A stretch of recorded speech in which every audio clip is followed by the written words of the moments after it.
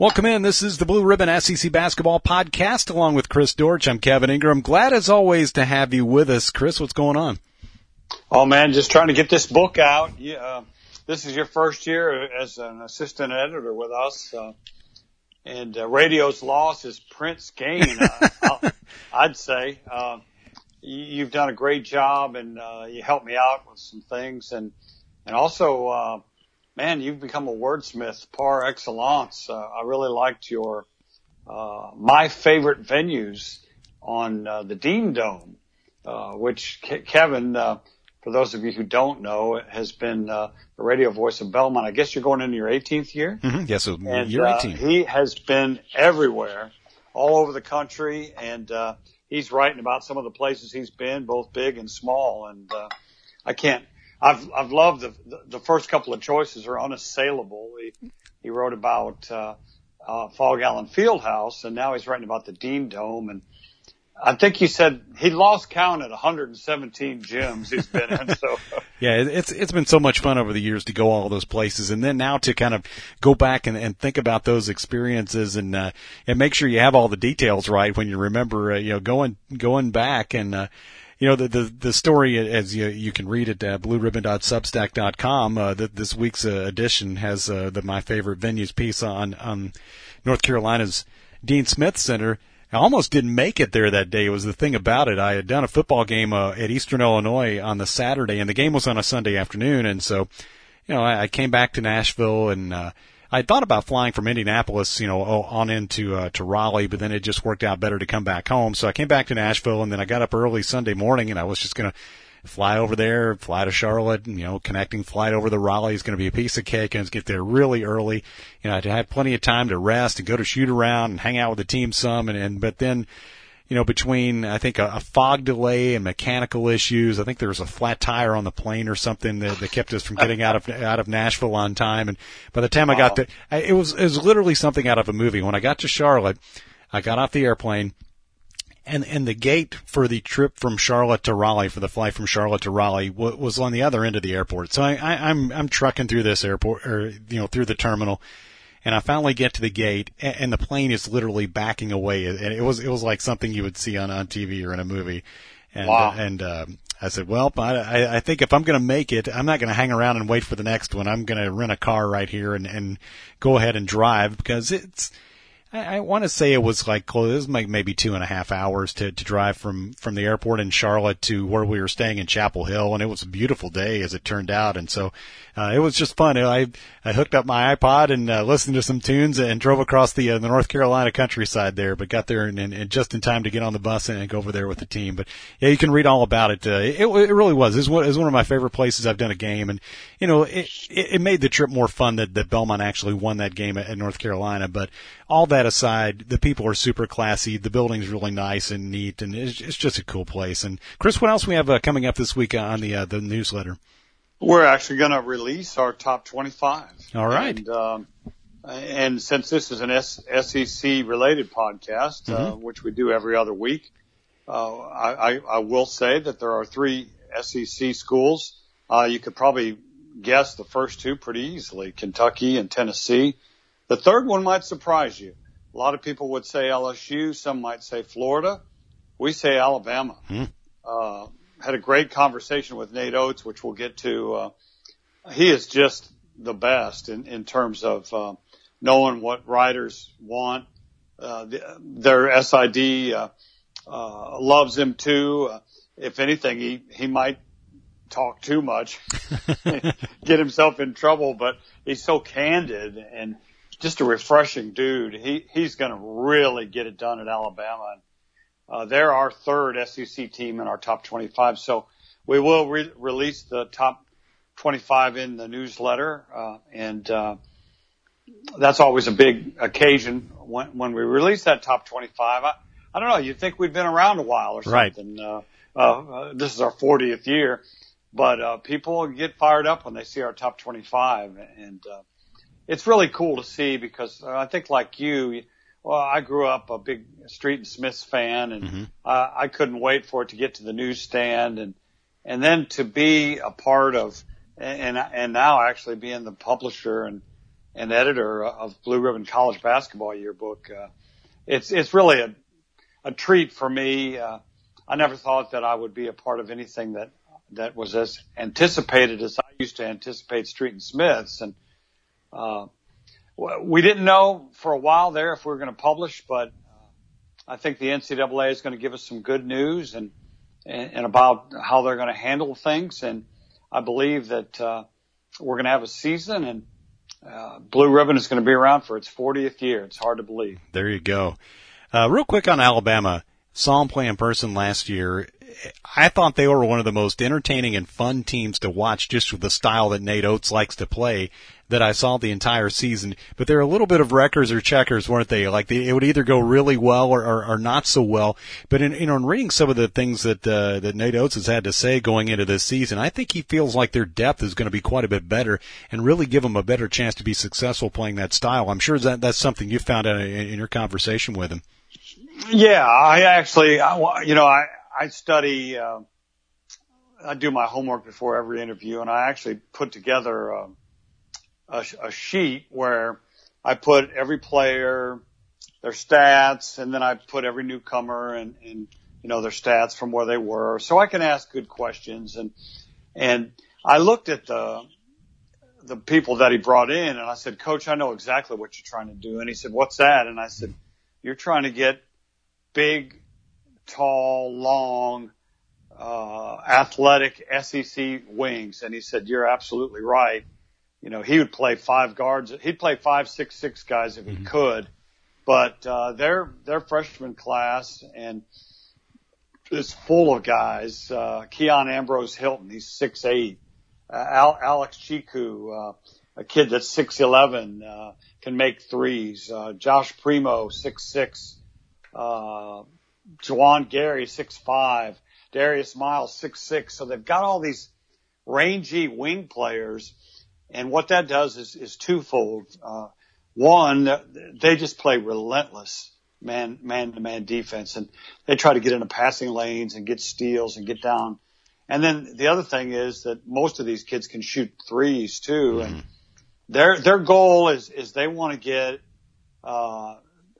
twos at the rim, threes, or free throws. That's what they shoot. Sure. If you take a shot, a step inside the three, Nate's not going to be very happy with you. Yeah, you better hope it goes in, right? He's amazing in the fact that he's a big numbers guy. He loves Ken Palm and analytics. He loves film clips. He loves synergy. He told me a great story about how they recruited a graduate transfer, a kid from the Ivy League that I think is going to really fit in, a kid named Jordan Bruner from Yale. And he told me how he recruited him. He cut up all these tapes, and, they got every assist that he made last year at Yale and every assist that fits into how Alabama's going to play. And they sent him clips of practice and NBA players that play like him. And he said something to me like, he said, finally one day I told him, I've come up with everything I can think of. I don't know what else you're looking for.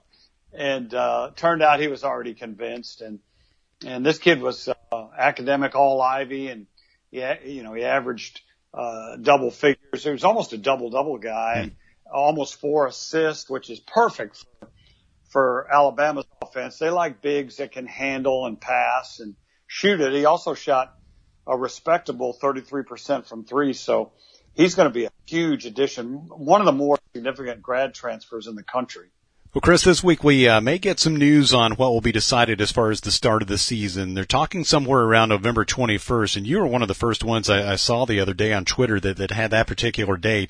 The NCAA Division I Council is supposed to meet Wednesday of this week and have guidelines for both men's and women's basketball. They'll have the minimum and maximum numbers of games, but there are a lot of things to be decided here in terms of the number of games, how it's going to work, what individual conferences will do as far as even playing a conference-only schedule. schedule, you get the feeling for some leagues or having, a few non-conference games to go with it. So still a lot that goes into trying to figure out what this season's going to look like. But it looks like it's going to start, if everything goes according to plan, somewhere around Thanksgiving. I've talked to a lot of people that were either in conferences or the NABC and people whose opinions I really trusted. And one source called me on Friday and said, if you wanted to tweet that the NCAA is going to start November 21st, I think that would be safe to do. So I did that. Of course, we're taping this before the announcement, but what I expect to happen, and I think it'll be relevant even when our show comes out, is that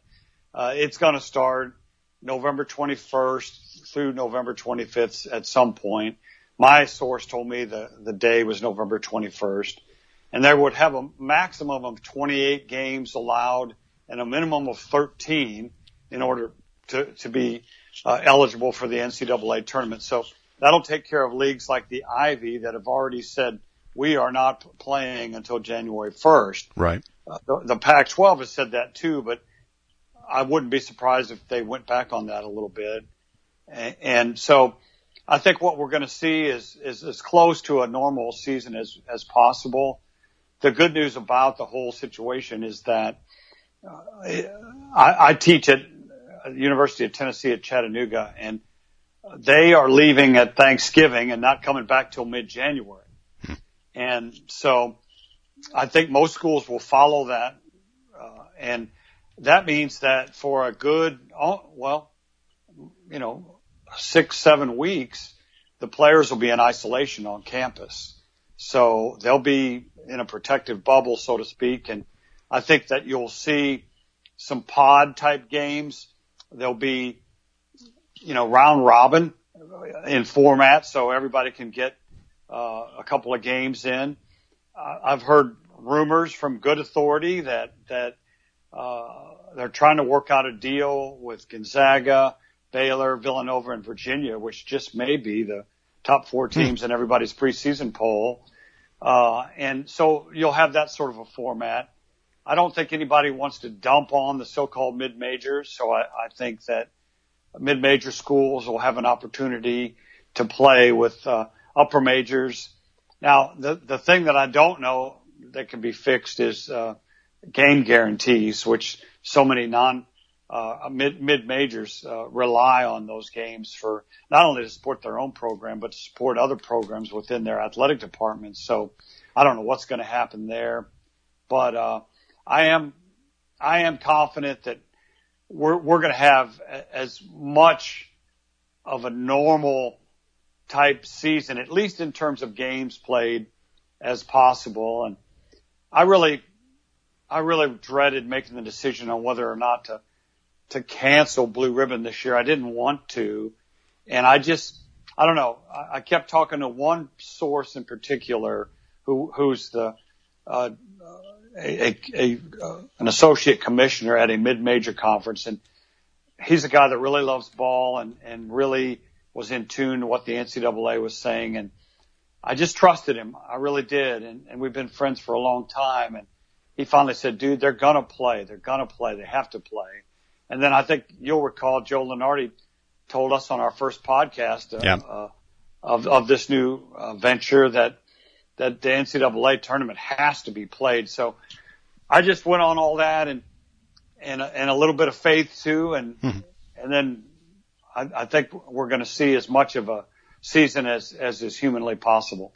Yeah, a couple of the coaches I've talked to, I talked to one coach in a mid-major conference who said he felt like that what they were going to do is expand it and play more conference games than normal to instead of playing, say, an 18-game conference schedule, maybe it's a 20 or 22-game conference schedule, and then try to fit in maybe 5 or 6 non-conference games, if possible. It might look different for everybody, but, if you're in one of those deals where you're in one of those multi-team events, go ahead and be a part of that. Or, if you have something sort of local where you can play teams that are close by, where you don't have to do a long trip, that, you can get that done. But, as far as, traveling cross country to play a game against a high major where you might have made a lot of money, about the only thing they might offer is your travel, help you out on your travel expense, which at that point it's not really worth doing for the, unless you get that payout if you're the smaller conference team. So, I'll be interested to see how it all comes together, but you get the feeling that for a lot of teams, it's probably going to be somewhere in that 25 to 27 game range. And Chris, as far as, those multi-team events that are so popular, especially around the holidays, the ones in Orlando and New York City will likely stay there. Those are, ESPN events typically. We could see Maui move to Asheville, which, when I think about Maui, Asheville is the next town that comes to mind.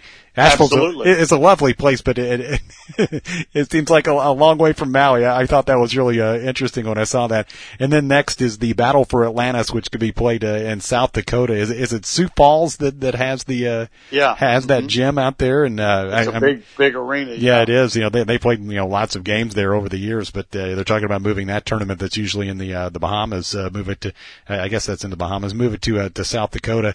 And then Mohegan Sun in Connecticut would be another one. We'll see what they end up doing with all those. And I talked to Steve Forbes last week, the Wake Forest coach, and it was almost like as soon as we hung up with him is when they came out with this ACC idea about an all-inclusive 346-team NCAA tournament. Their coaches are on board there. I get the feeling that there's not a groundswell of support among a lot of other people around college basketball. I thought that was a really interesting concept they put out there, though. Yeah, I think I know why they did it. I think they wanted to make sure that no team was left behind, so to speak. But I think what the NCAA has come up with, and Dan Gavitt has really taken a measured approach, a thoughtful approach to what they're doing, and they've been patient. And I think they want to have as normal a season as they can, and as normal an NCAA tournament as they can. I've actually talked to coaches who have feared that the power conferences might want to use this opportunity to kind of pull away and do their own thing. But I don't know. There are advocates for that.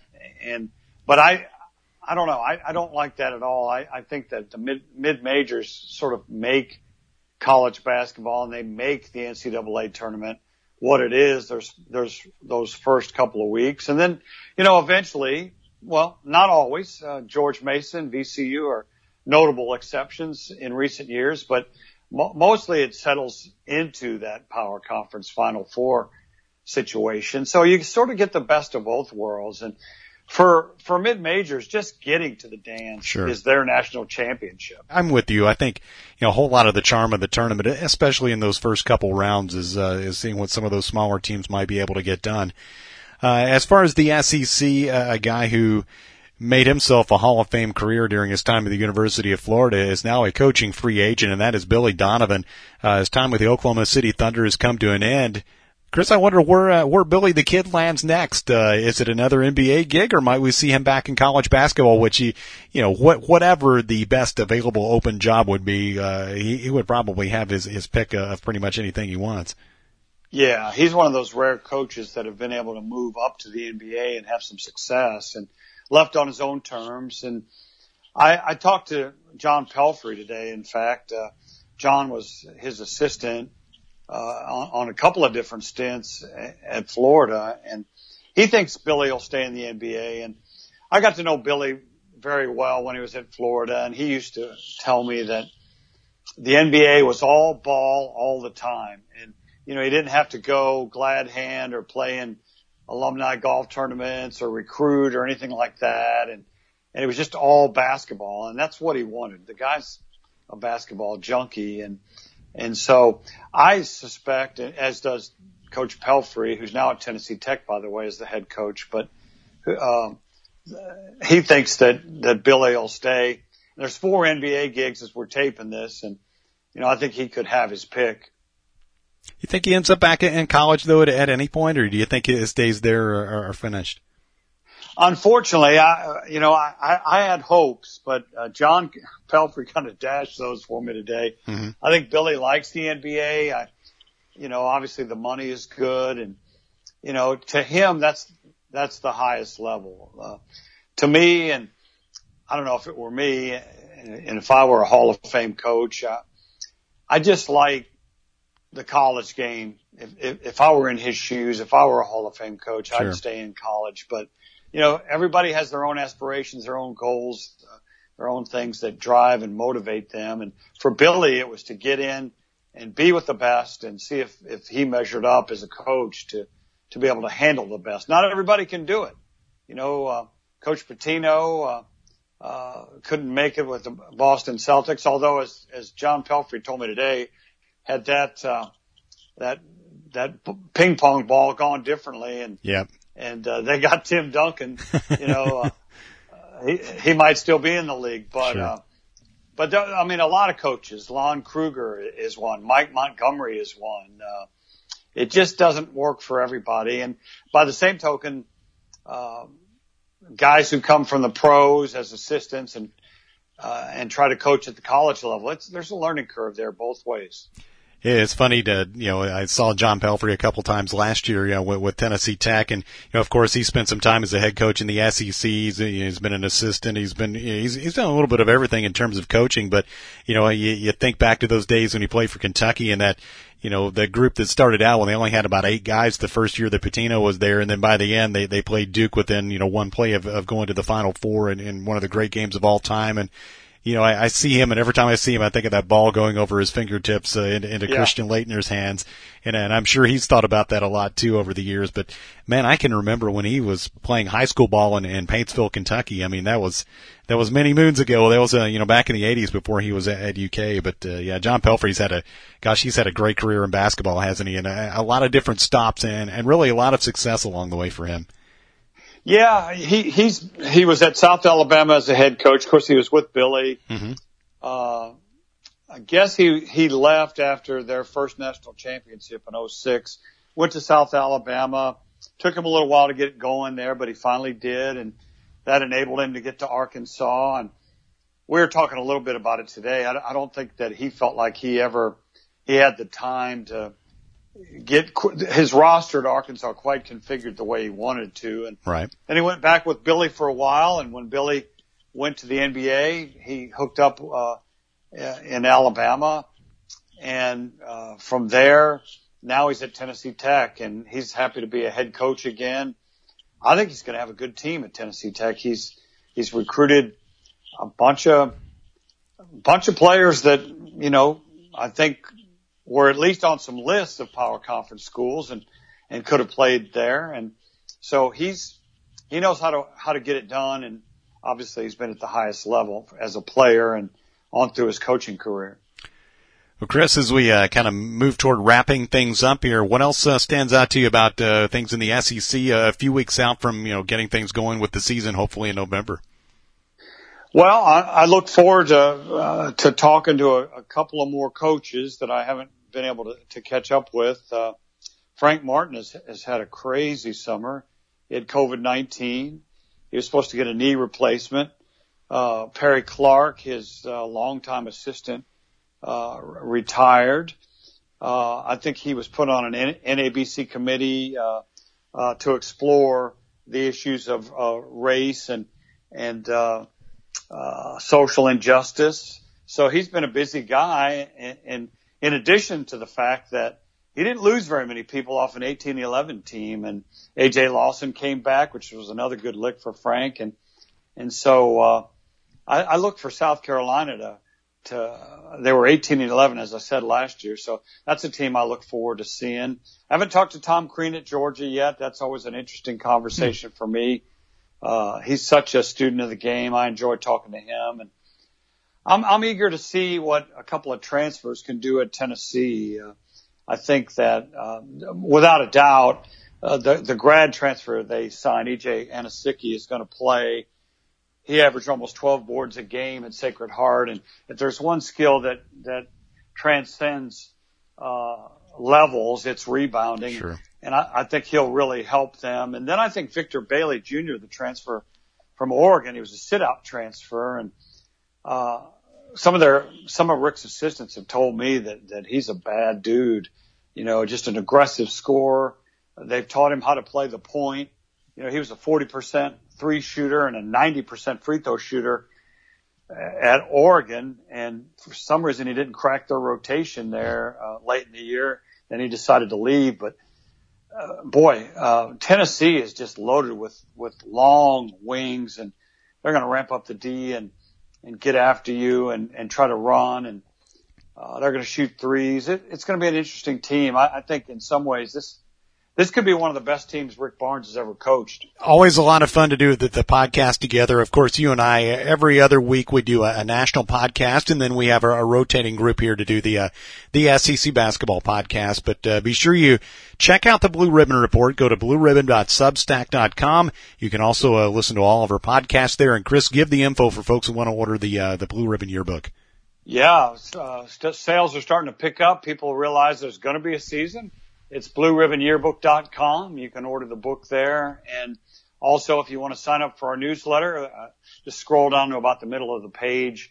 It's free. The podcast that we do is free. It gets delivered to your inbox, and there is a subscription. We've had some really good stuff, and I look forward to doing more of it. Sounds great. Chris, fun as always, man. Thanks, buddy. He's Chris Dortch. I'm Kevin Ingram. This is the Blue Ribbon SEC Basketball Podcast. We'll talk to you next time.